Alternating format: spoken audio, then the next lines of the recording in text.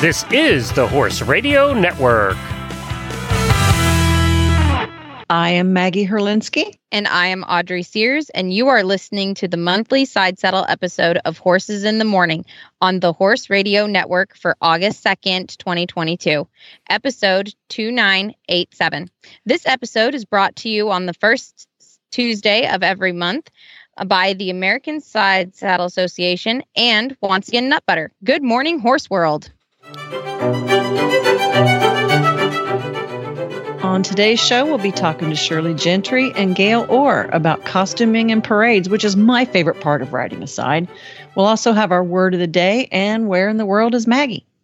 I have a daily whinny.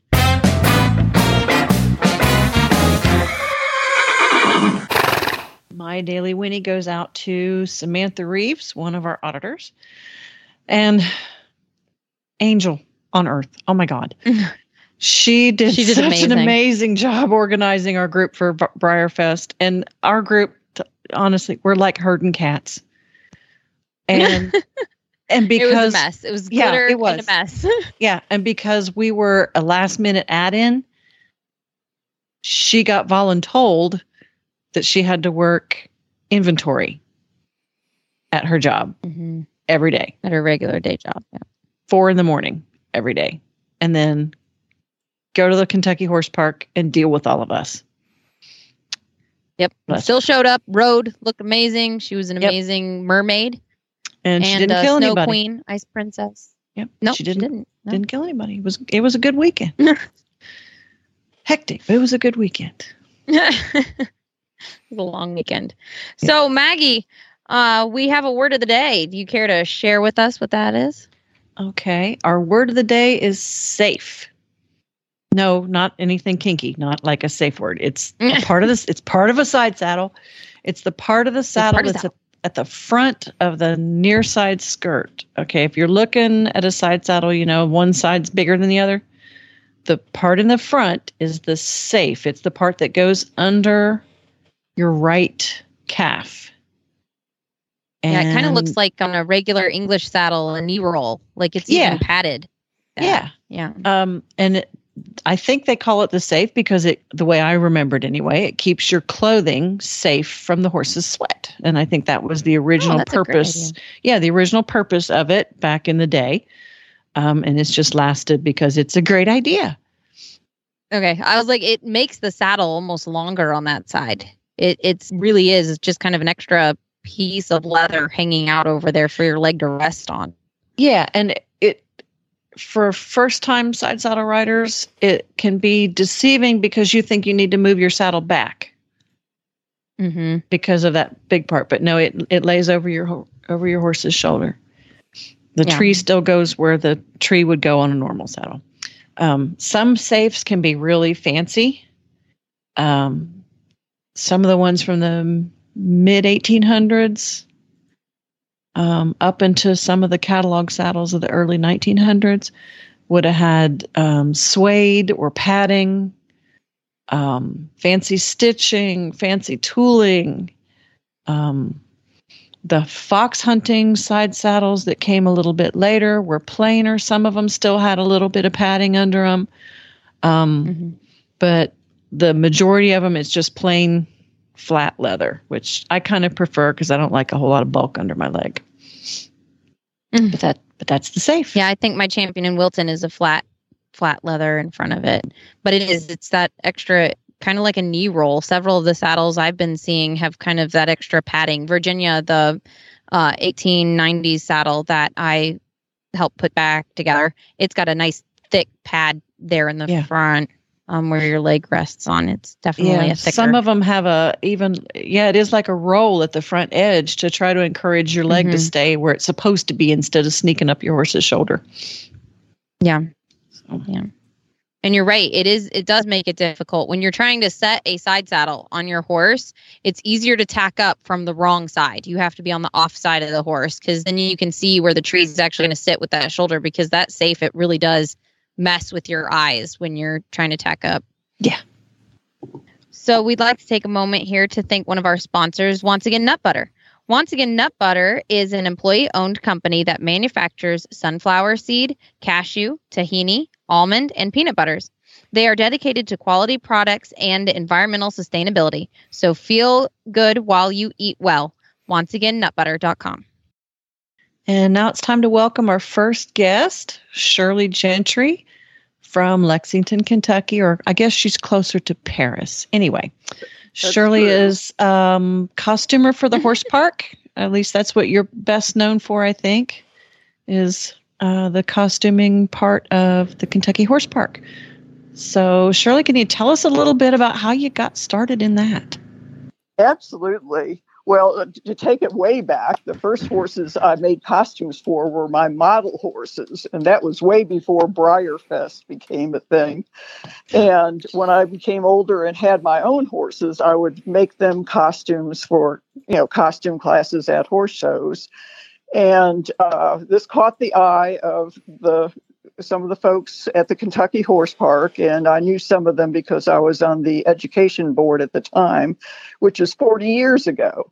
And one of the people that was involved in the parade of breeds at the horse park called me and said, look, can you come in and talk about our costuming? I said, sure, and gave them a list of about 10 different costumes that would fit in the horses that they had at the time.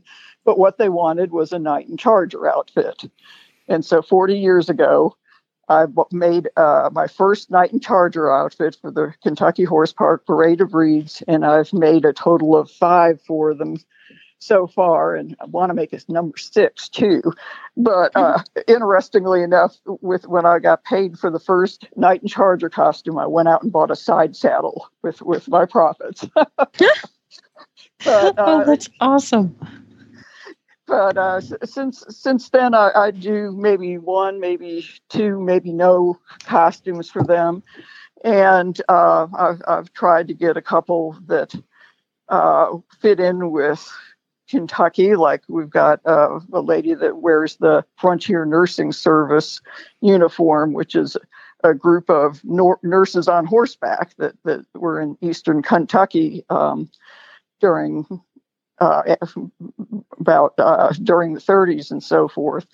And other horses, the breed suggests what would be good to go with, what would be an appropriate costume. And sometimes the riders want something, or they're having exhibit at the museum and they want something to tie in with that. So I've made a number of costumes for them. And as a result of that, I was contacted by Central Kentucky Riding for Hope, which is a therapeutic riding program that's located at the Kentucky Horse Park. And I was somewhat acquainted with them already because I volunteer at their tax sale every year. And they were doing a gala and thought it would be fun to have the children and the horses in costumes and have a presentation as at their fundraiser. So I've made over 100 costumes for them, and also I still make things for my own horses too. So all in all, I've probably made a couple 100 costumes for either horse or rider in the last 40 years. Oh, that's awesome! Amazing. I love your costumes. You have so much fun they're with them. amazing. So, what's been your favorite costume you've ever done? A butterfly costume. It's a monarch butterfly, and there's a blanket that goes on the horse, and I made a jacket to go with that for myself, and I've used it on a couple of horses, and my favorite is I had a Frisian horse that the horse park retired and sent to me to take care of. I loved him dearly, and he was my favorite butterfly horse. And the ones that the horse park has, my favorite has probably been the knight and charger outfit where the horse is like a dragon and the cape that the rider wears is like the wings of the dragon. So they, flow in the breeze as they canter around the ring. And that one's 26 years old. I'd love to replace that one. But I think that one's probably got a whole lot of use. It's probably been used thousands of times in the last 25 years. Well, it's one of held up well. I got to see it go past our barn while we were at Briarfest. And I'm like, oh, I remember that costume. Shirley made that one. She's going to be here tomorrow. That's neat. I love it when people mention that they've seen the costumes. The horse park is doing a commercial now that includes riders in the breeds barn. I went, oh, there's my dress. And I realized it was a horse park commercial.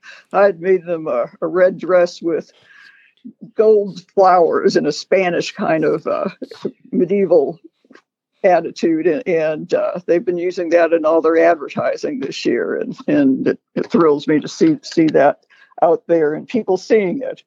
I love when people see the work and understand. It hopefully gives them a better understanding of the horse that they're looking at, and and the riders feel good while they're wearing it, like it's fun for them, or they feel like it's a pretty outfit and attracts attention. So I enjoy that a great deal. One of the things that I've been doing lately is making stall banners for the Hall of Champions, and oh wow. They have like a blanket bar in all the stalls, and we've been making like a fake blanket. It's just like a quilt that's overlapped, and then it's got embroidered with the horse's breed and his name and one of the things it's best known for. And so when you go into the barn, there's this banner in the horse, in the colors that the horse raced under, with that information, and they've got some win pictures displayed and stuff. So I like that too, because it adds some color to the barn and helps people recognize the horses and understand why they're there, what they're famous for. That's cool. So let's talk. You've done a lot of historical costuming too, haven't you? I have. I was really into that at one time. Let's talk a little bit about what's the difference between the different levels of historical correctness, because we see all sorts of things. Boy, that's the truth.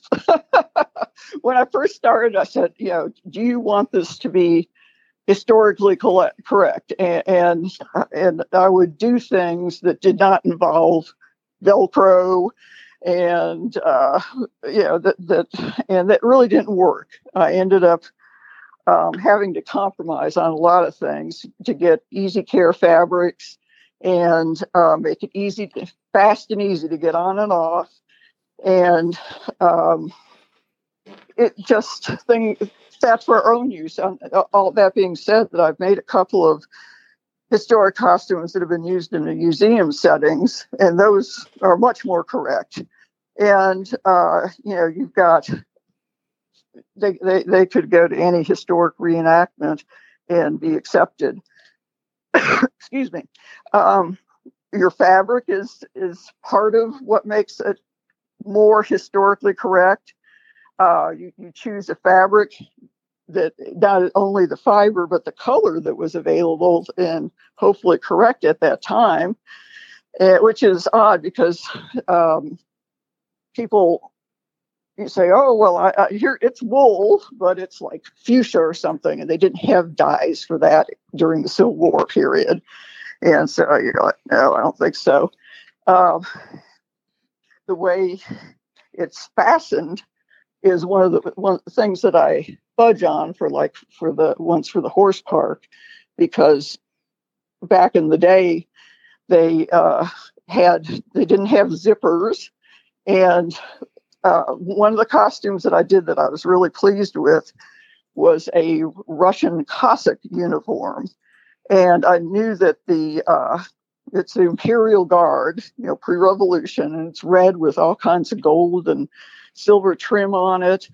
And it's got like these wooden bullets in a casement that goes across the rider's chest in a shield, with chains on them. And it's got the little fur cap and so forth.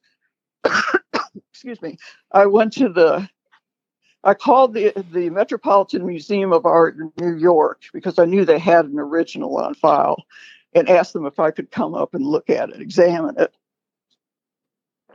And they were kind enough to let me in. I had to talk to 3 or 4 people. And the last lady that said, "Sure, come on," she says, "Well, I figure if you got far enough to talk to me, that you must be okay."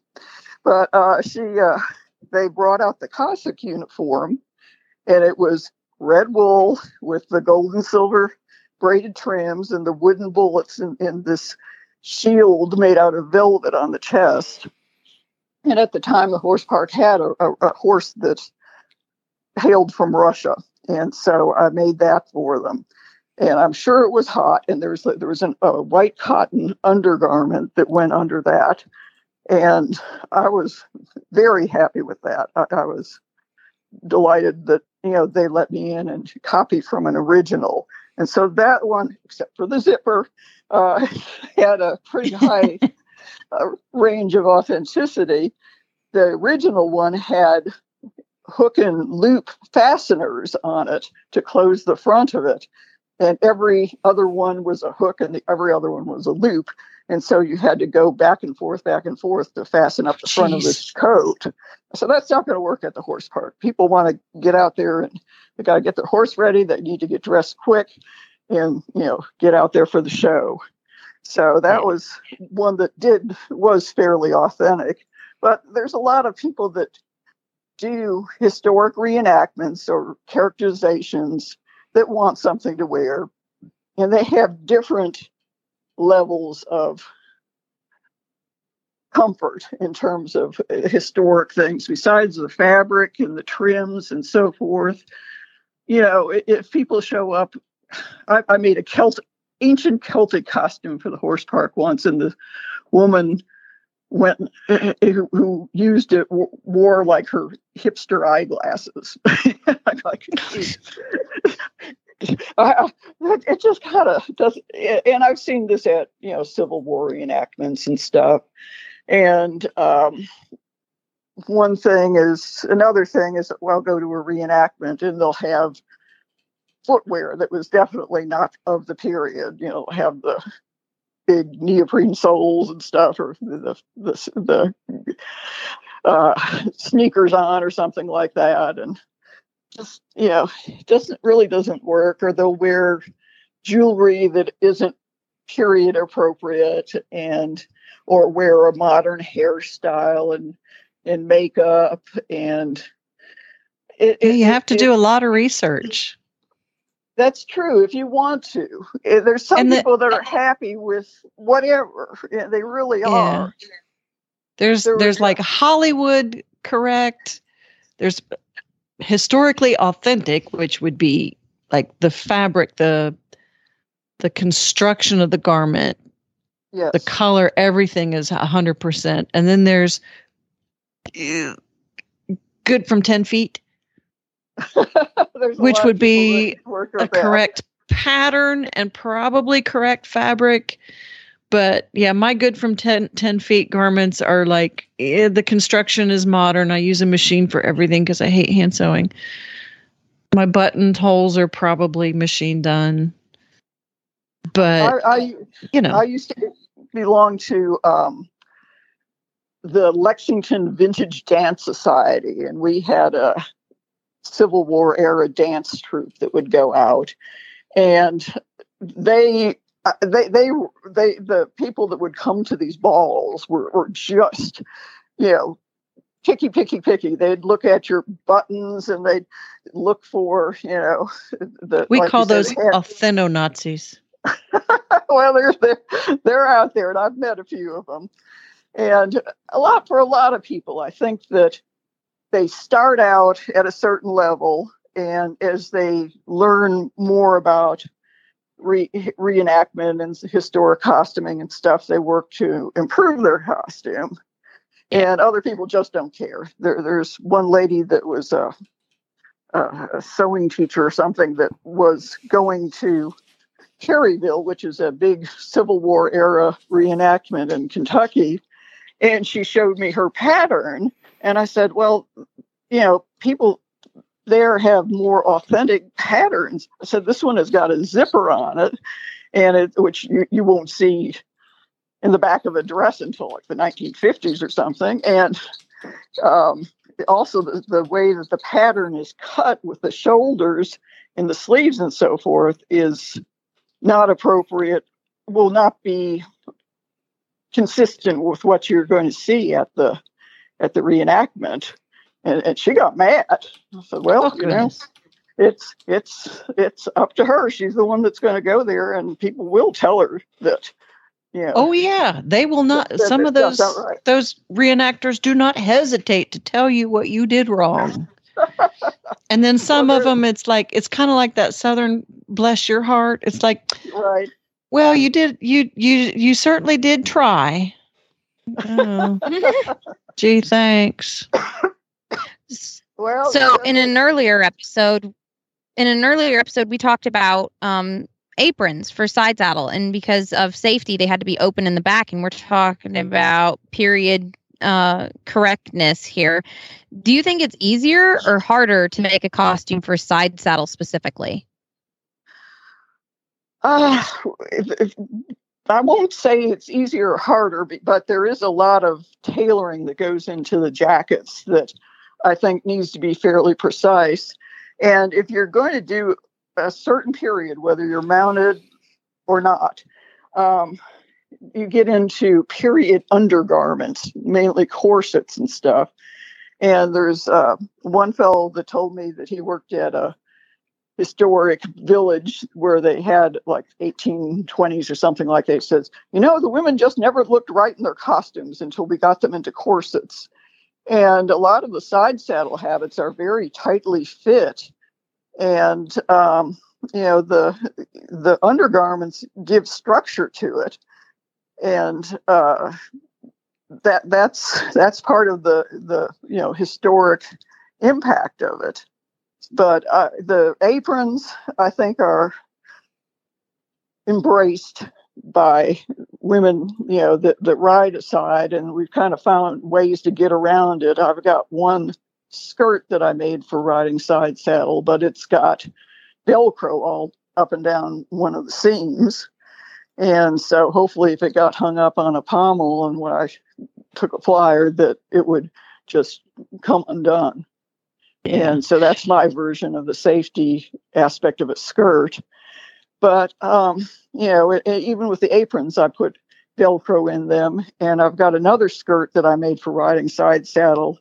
And I made a really big opening on the hip and put a bandage pin on it. So if I fell off or got hung up, the bandage pin would give way and I'd be turned loose, I hope. So, people try different things, but I really like the research that goes into doing historic costuming. I haven't done it in a while, but that's always a lot of fun to learn about that. I've got one last question. Yes. It's more historic stuff. The purpose of the costume. Like I've seen several ladies riding side saddle in these gorgeous dresses. Uh-huh. But they have a bustle. And they carry a parasol. Okay. And, yes, their costume might be meticulously researched, but they researched a walking dress or a day dress. True. And not something a lady would ride in. Well, there's a certain group of women that did not have as expansive a wardrobe to include a specific riding out habit. They just had their day clothes. But the women you've just described probably have very rich fabrics and so forth. And that might be something they would be better suited riding in a carriage than horseback with the umbrella. And I don't think that a bustle or hip panniers or God forbid, the hoops on a skirt have any place on horseback. I heard one horror story where some lady was riding side saddle with a hoop skirt. And first of all, I don't know how in the world she got it arranged on the horse. You can't even sit in a chair in a hoop skirt. her one of her hoops got caught on a fence post or something and yanked her right off her horse. Oh my goodness. Okay, that's a pretty good cautionary tale. Yeah. But these manner of undergarments that are made to give form to various streetwear or dresses that wealthy women would wear during different weren't part of their riding attire. Yeah. So it's just leave those for the ballroom or your walking dress or whatever. But anyway, that's all the time we have right now, Shirley. Thank you so much for being on the show. From both Audrey and I, thank you so much. We appreciate you taking your time out of your day to talk with us this morning. The American Sidesaddle Association was formed in 2008 to preserve, promote, and expand the elegance and historical art of riding sidesaddle. The ASA wishes to promote enthusiasm for sidesaddle riding among the equestrian public. The American Sidesaddle Association is a network of over 20 regional sidesaddle clubs located throughout the nation. The association supports all forms of riding and rider safety. We honor the women who came before us, but are inclusive of all people throughout society. We hold regular clinics and participate in parades and demonstrations around the United States. Find us on Facebook or AmericanSidesaddleAssociation.com.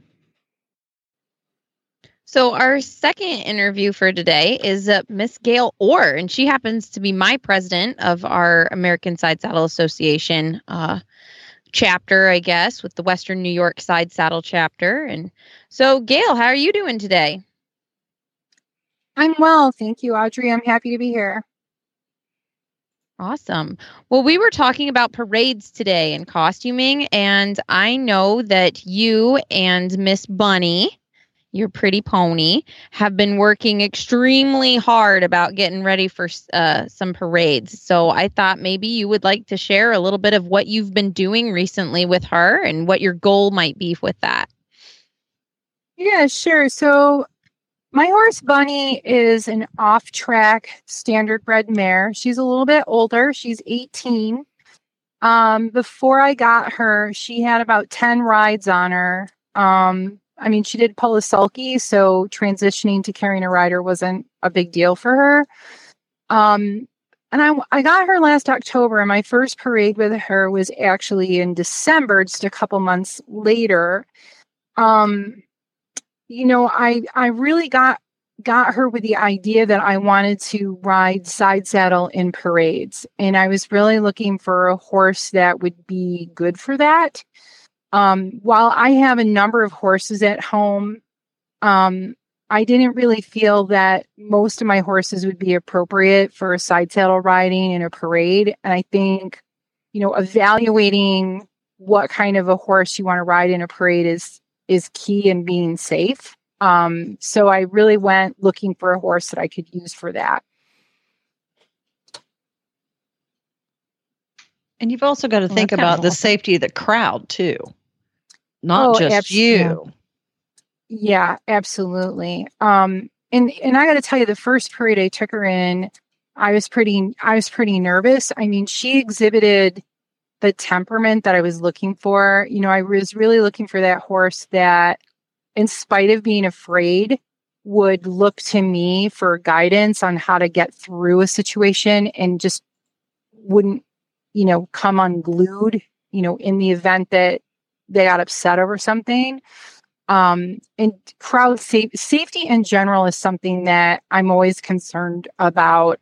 Audrey has ridden in a few parades with me, and she knows that that's one thing that I'm constantly, looking at. And spectator safety is one of those things, right? Like, we don't want anyone that's riding in one of our parades to approach the crowd, especially if there's kids wearing flip-flops. We don't want a horse stepping on anybody.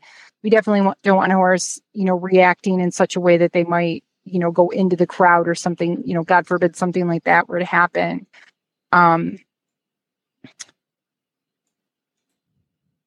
Yeah. When we're talking about side saddle, when we're riding, safety really is a big concern just in general, just riding side saddle. There's a lot of differences happening all at once with that and riding in parades. So what's been your experience, Gail? Has riding side saddle been easier or harder in a parade, do you think? Well, Audrey, the first parade that I did, I really had no expectations that I would be successful. And I think probably the first 3 or 4 parades that I did, I didn't have any expectations of success. I hoped we would be successful. And, I never rushed my horse's training. And so what I mean by that is I really have spent the last several months just listening to what my horse can and can't do. So, we've done probably 7 or 8 parades, I think, so far this summer. Plus, we did a couple last winter around Christmas time. And so the very first few parades I went with the idea of like, okay, if my horse can do this, then great, I'll ride to the parade. If she can't and she has a total meltdown, I'll just put her right back on the horse trailer. If she can sort of handle it and she's dancing and prancing, but she's pushing through any anxiety, my husband came with me with a lead rope to like clip onto her to like hand walk her through the parade if that's what was required. And the first parade I picked was extremely short so that, I didn't want a 2-mile long parade. And then I have a horse that's come unglued. And then, there's all of the stimulation that's going on and it's just going to keep escalating as, the distance, gets more prolonged. But the first time I rode her side saddle in a parade was actually very recently. It was at the Genesee Country Museum. They were having a 4th of July parade. It was a Civil War inspired event, from that time period, I should say. And that's the first time I actually rode her side saddle in a parade. And I picked that one because there were no fire trucks. There weren't going to be, revving engines and motorcycles and, all of the kind of the crazy thing, balloon carts, all the kinds of things you see at a parade. I figured that one would be pretty low key. And I'd asked the coordinator, were they going to have any cannon fire or gunshots at this parade, because it was a Civil War reenactment type of thing. And they confirmed that there would not be. So I really felt like that would be the good first sort of side saddle parade to take her in. And she did extraordinarily well. And I really went in knowing she would be, because she had already demonstrated in like 6 previous parades what her temperament was. And, the first 2 or 3 parades, she didn't want to really halt well or stand well. And I think the most important gait in a parade is the halt. Can they stand there and just be still for a little bit? So she was showing that she was able to, stand in the middle of a crowd with a lot of commotion and marching bands, kind of around her and was quiet. So I felt like, okay, we can now try side saddle. Yeah. And I tend to agree with you, at least around here, there is a lot of stopping in parades that more than I was expecting, honestly. That's every parade. But I don't know how much of that is. Oh, really? I was going to say, I don't know how much of that is just because here in New York, it seems like they always put horses last, just for safety and so on. And so you've got, they got a bunch of people that, want to dance around safety. Or do whatever. Nobody wants to march behind the horses. Yeah. Plus, right. Plus they drop manure. Right. And even if you have someone scooping up after the horses, there's still going to be residual, residue on the ground, and nobody wants to walk through that. Now, even parades where they mix the horses in with other units and have pooper scoopers, there's delays. We got held up at Kentucky Derby Festival once because a balloon crash. One of those giant helium balloons. Yep.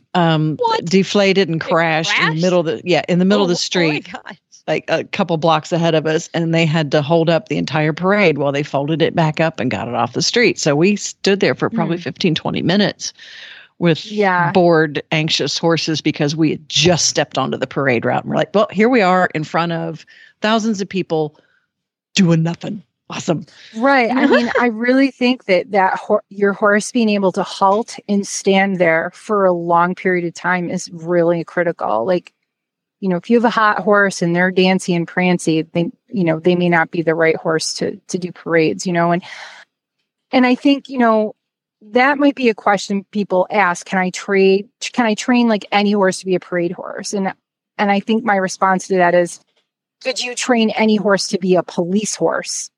Well, that answer is, definitively no. So I think not every horse is suited to doing parades. And, so I think, making sure that you have a horse that can stand quietly, and is okay with being bored and is okay being bored with a lot of stimulation going on around them. I mean, it almost sounds like, well, how does any horse, how could any horse do that? Right. But surprisingly, there are a lot of horses that can do that. And I think the selection process is really important. And you need to know you need to know your venue. Yeah. Like the parade you're going to. Okay, Kentucky Derby parade. We know there is a freight train that is going to go over the parade route at precisely 5:15 every day. And our unit will be under the railroad tracks when it goes by every year. Never fails.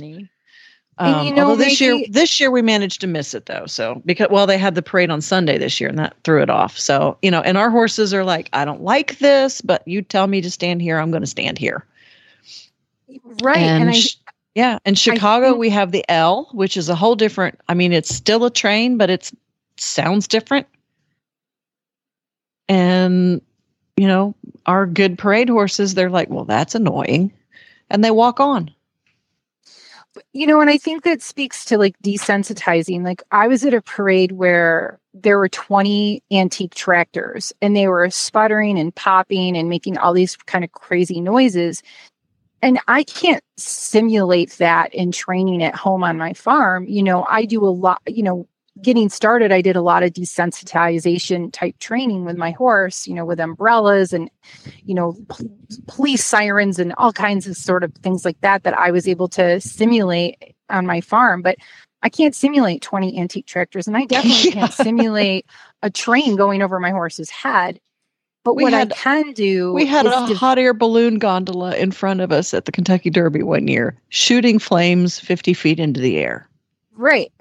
But what you can do, though, is that desensitizing training really helps develop that relationship so that if your horse is experiencing something that's frightening, that they're looking to you, right? That they're looking to you to help them get through it and to comfort them through it.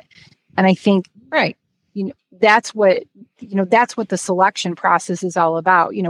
Are you picking a horse that looks to you if they're in trouble, Yeah.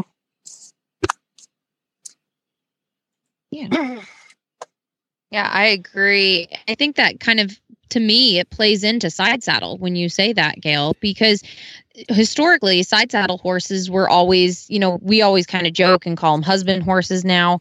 They historically were a more quiet, saner horse when you gave them to a lady to ride Sidesaddle. And so when I think parades, I think of a Sidesaddle horse. I think something quiet. I think something desensitized, something exactly what you said, Gail, about being bored when you need them to be and not care about anything around them. I think that just makes them even better for Sidesaddle, honestly. Well, the first parade I took my horse in, I don't know if you remember this, Audrey, but I borrowed your horse. So, we had what I'm going to call a support horse team, so like policemen, when they train their horses in groups, they use herd mentality to help train the horse. So when they have a green horse, they'll partner it up with a couple of horses that are quiet. And so the first parade that I took my horse to, I actually had borrowed your horse, and Susanna Richardson actually rode your horse and I rode Bunny. And then I brought another horse that I have named Pumpkin. She's a little pony, but Pumpkin is one of those bomb-proof horses that she's done a million shows. She's sort of seen it all, yet had never been in a parade. And it was really your horse, Nancy, that was a comfort horse to Bunny. And then Bunny also had another support horse in my pony Pumpkin. So I think having support horses is really critical when you're first training a horse to be ready for a parade, right? Where they have other horses that they're familiar with, and maybe not even necessarily fully familiar with, but that are non-reactive. I remember you were riding Sidesaddle on a parade, Audrey. I don't know if you remember this. And a huge umbrella table had tipped over, and the giant umbrella came like shooting out towards the road, like right towards your horse. And your horse was like completely non-reactive, like didn't even bat an eye about that.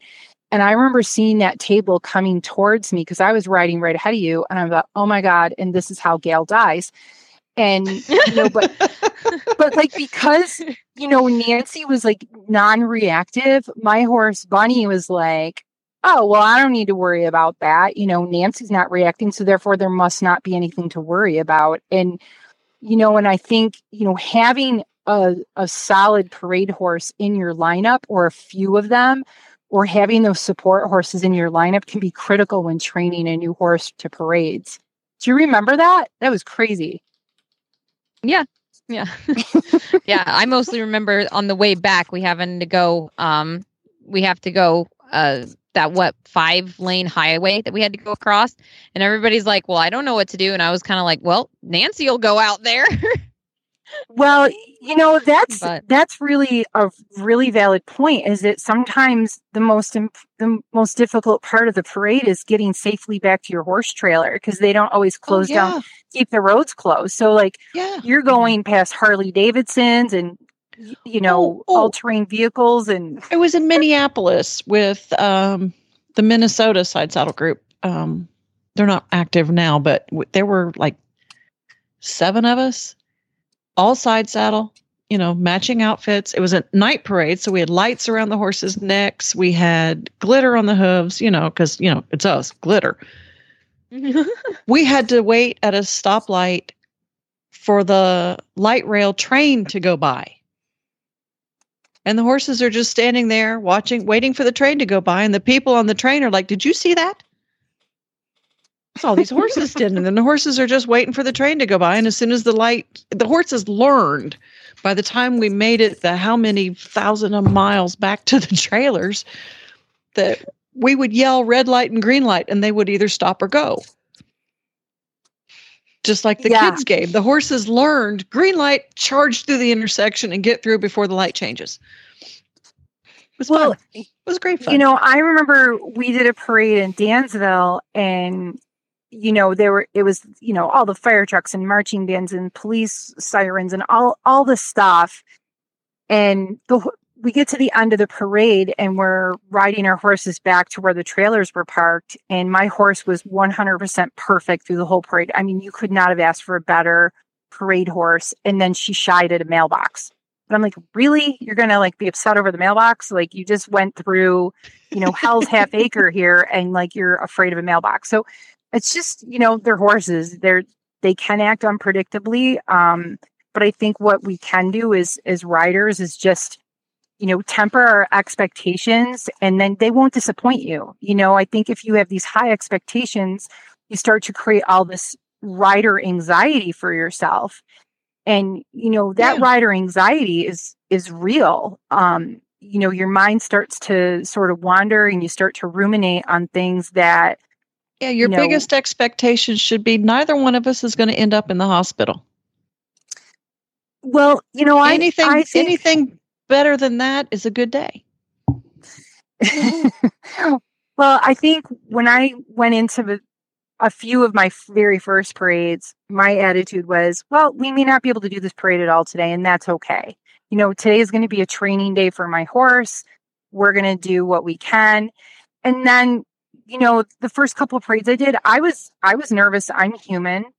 But I just reminded myself, I make good decisions. And if things aren't going well, I'm just going to take my horse back to the trailer, and we'll try again another day, and we'll go back to more desensitizing training on the farm, But I think having a good internal dialogue can really help with that. From an emotional intelligence standpoint, anxiety comes from a story that we're telling ourselves, right? So if you're afraid of something, and fear can come so quickly, you don't even know what that internal story is, right? But there is something that we're saying to ourselves. Like, I'm afraid that if I ride in this parade, my horse is going to wig out, jump into the crowd, or I'm going to fall off and make a fool out of myself, or whatever that is. And it's triggering this emotion called fear. And the way to combat that is we have to tell ourselves a different internal story. And that might actually come with a mantra. So, like, I don't know if you knew this about me, but 10 years ago, I used to do a lot of triathlons, Maggie, and I used to run marathons. And, you know, athletes use mantras all the time. And part of what they're doing is they're creating a positive state, you know, in their mind so that they continue to do what they're doing. And so if someone has tremendous rider fear, you know, developing a mantra that you tell yourself, like, I make good decisions, I'll make the right decision for my horse. And then following and trusting yourself that you'll follow through with that can help alleviate that. Yeah. I usually just take a shot of bourbon and get on the horse. Well, that would be a quicker way. Quicker way to get the same result, maybe. All right. Speaking of quick, we're just about out of time. I got one last question for you, Gail. Sure.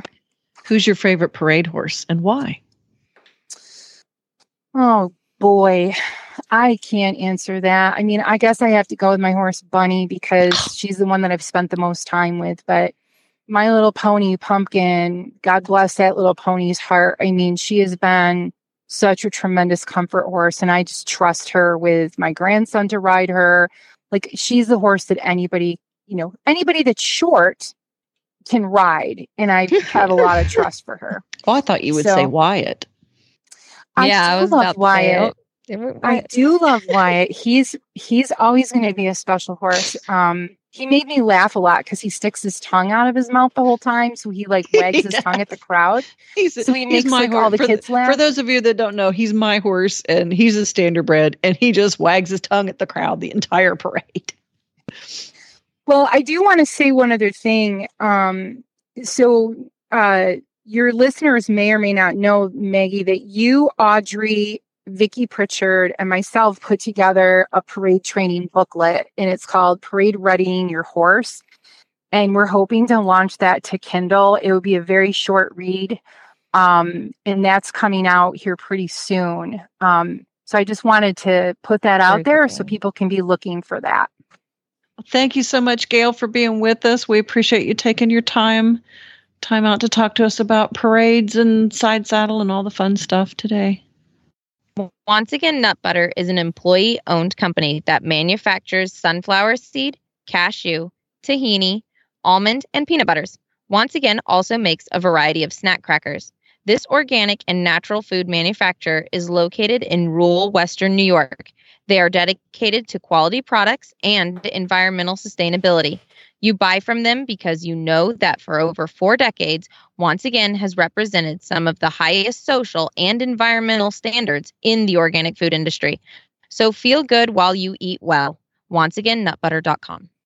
So, Maggie, I got the opportunity to ride with you to Briarfest.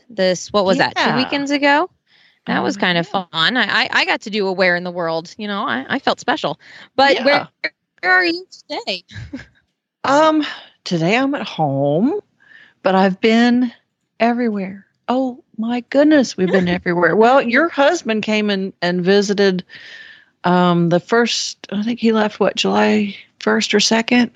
Yes, he studied with my guy, learning how to work on saddles. And then he left, and July 4th, we were in Dublin, Ohio for a parade there. We test drove some new costumes for that. We were kind of going for a Mary Poppins theme. And it was hot and miserable, but we all had a great time. And I was home for that was the 4th. We left the 6th when I got off work for a trip through New England. We had a blowout before we even got out of Ohio on the camper. So we're changing the tire at the side of the highway at 10 o'clock at night. It was awesome. And got to a truck stop and just spent the night in the parking lot. We didn't even find a place to camp. This is good. Pull over. We're going to bed. Got to take a ferry across Lake Champlain to Grand Isle, Vermont, where we taught a private lesson there and did a fitting with a wonderful lady, Sarah Pettit. We had a great time at her home. She let us plug in our camper there. And then we went to somewhere else in Vermont. I have no idea where we were. We were on top of a mountain on a 1-lane gravel road, dragging that camper straight up the side of a hill. I don't know where we were. It was scary. But we taught a mini clinic to 3 ladies on fell ponies. Oh, fun. So that was really cool. They're a little bit of a challenge to fit because they have short backs and they're round.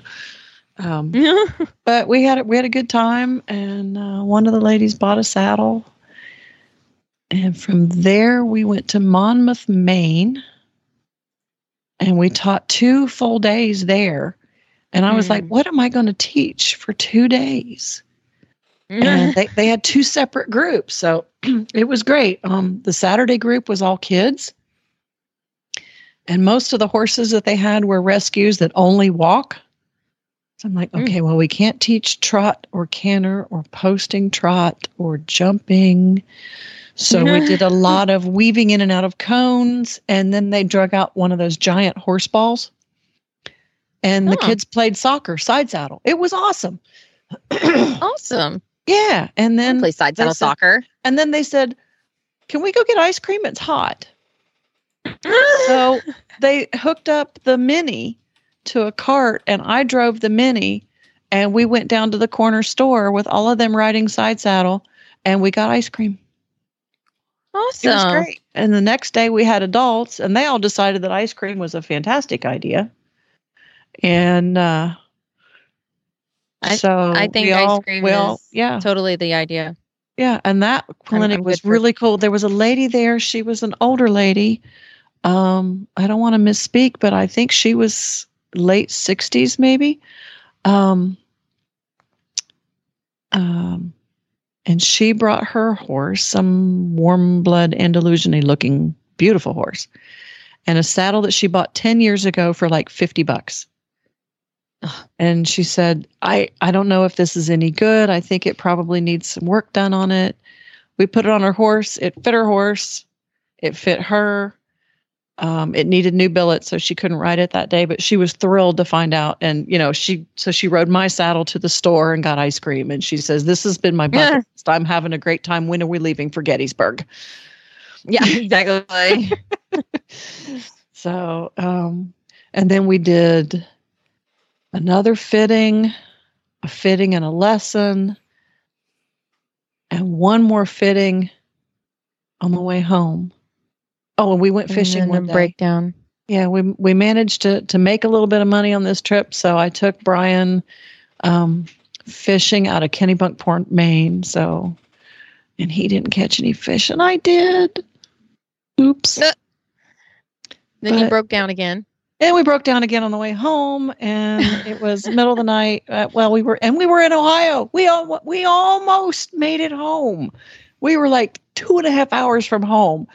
And AAA couldn't find us a tow truck. The highway patrol couldn't find us a tow truck. So we unhooked the camper and left it there on the side of I-70 and went to a gas station and slept in the back seat of the truck. And of course, we had the cat with us. So she's back and forth. She doesn't understand why we're sleeping in the truck and we're not going to bed in the camper. So the next morning we got up and started hunting for a tire shop that had a tire. The 6th shop we went to had a tire. So we get back to the camper, and Brian's getting the thing jacked up and getting the new tire on the camper. Highway patrolman pulled in behind us. I looked up. Squeak had locked us out of the truck. Gotta love that cat. Well, and then I showed up at your house. We went to Briarfest. Yeah, that was like a day later. That was an experience. Yeah, I had one day at home, and then we're packing for Briarfest, taking everything out of the camper and putting it in the horse trailer. Yep. Yeah, so that was awesome. And then last weekend, I guess by the time this airs, it'll be the weekend before last. I drove through Illinois, taught 2 private lessons and then a clinic in Wisconsin. Drove home, and I have a weekend off this month. Huzzah. I know. That's always fun. Yeah, so I'm going to go to the wilds and look at all the animals. And then where are you headed to after that? In case any of our listeners want to hit up a clinic or anything. August, I've got a clinic in my neck of the woods. August 20th. August 20th, I'm in, what's the name of that town? Clarence Center, New York. And we got a week at the county fair with the grandkids. She's showing Sidesaddle for the first time this year, so that'll be exciting. And then the 27th, I am in Milford, Ohio all day for a clinic. And the 28th, I am outside of Indianapolis all day for a clinic. Well, and lastly, you're going to be September Labor Day weekend up here again for the Allegheny Trail Ride. Yeah, that'll be fun. Can't wait. Yeah, it'll be definitely fun. Well, you can learn more about riding Sidesaddle on our website, AmericanSidesaddleAssociation.com, our Facebook page, American Sidesaddle Association, or on our YouTube channel. And you can follow Horses in the Morning on Facebook. Just search for Horses in the Morning. You can have all of the Horse Radio Network shows with you wherever you go with our free app for iPhone and Android. Go to your app store and search Horse Radio Network. Thanks so much to our sponsors, the American Sidesaddle Association, and once again, Nut Butter. Semper Obliquo. That's Latin for always sideways.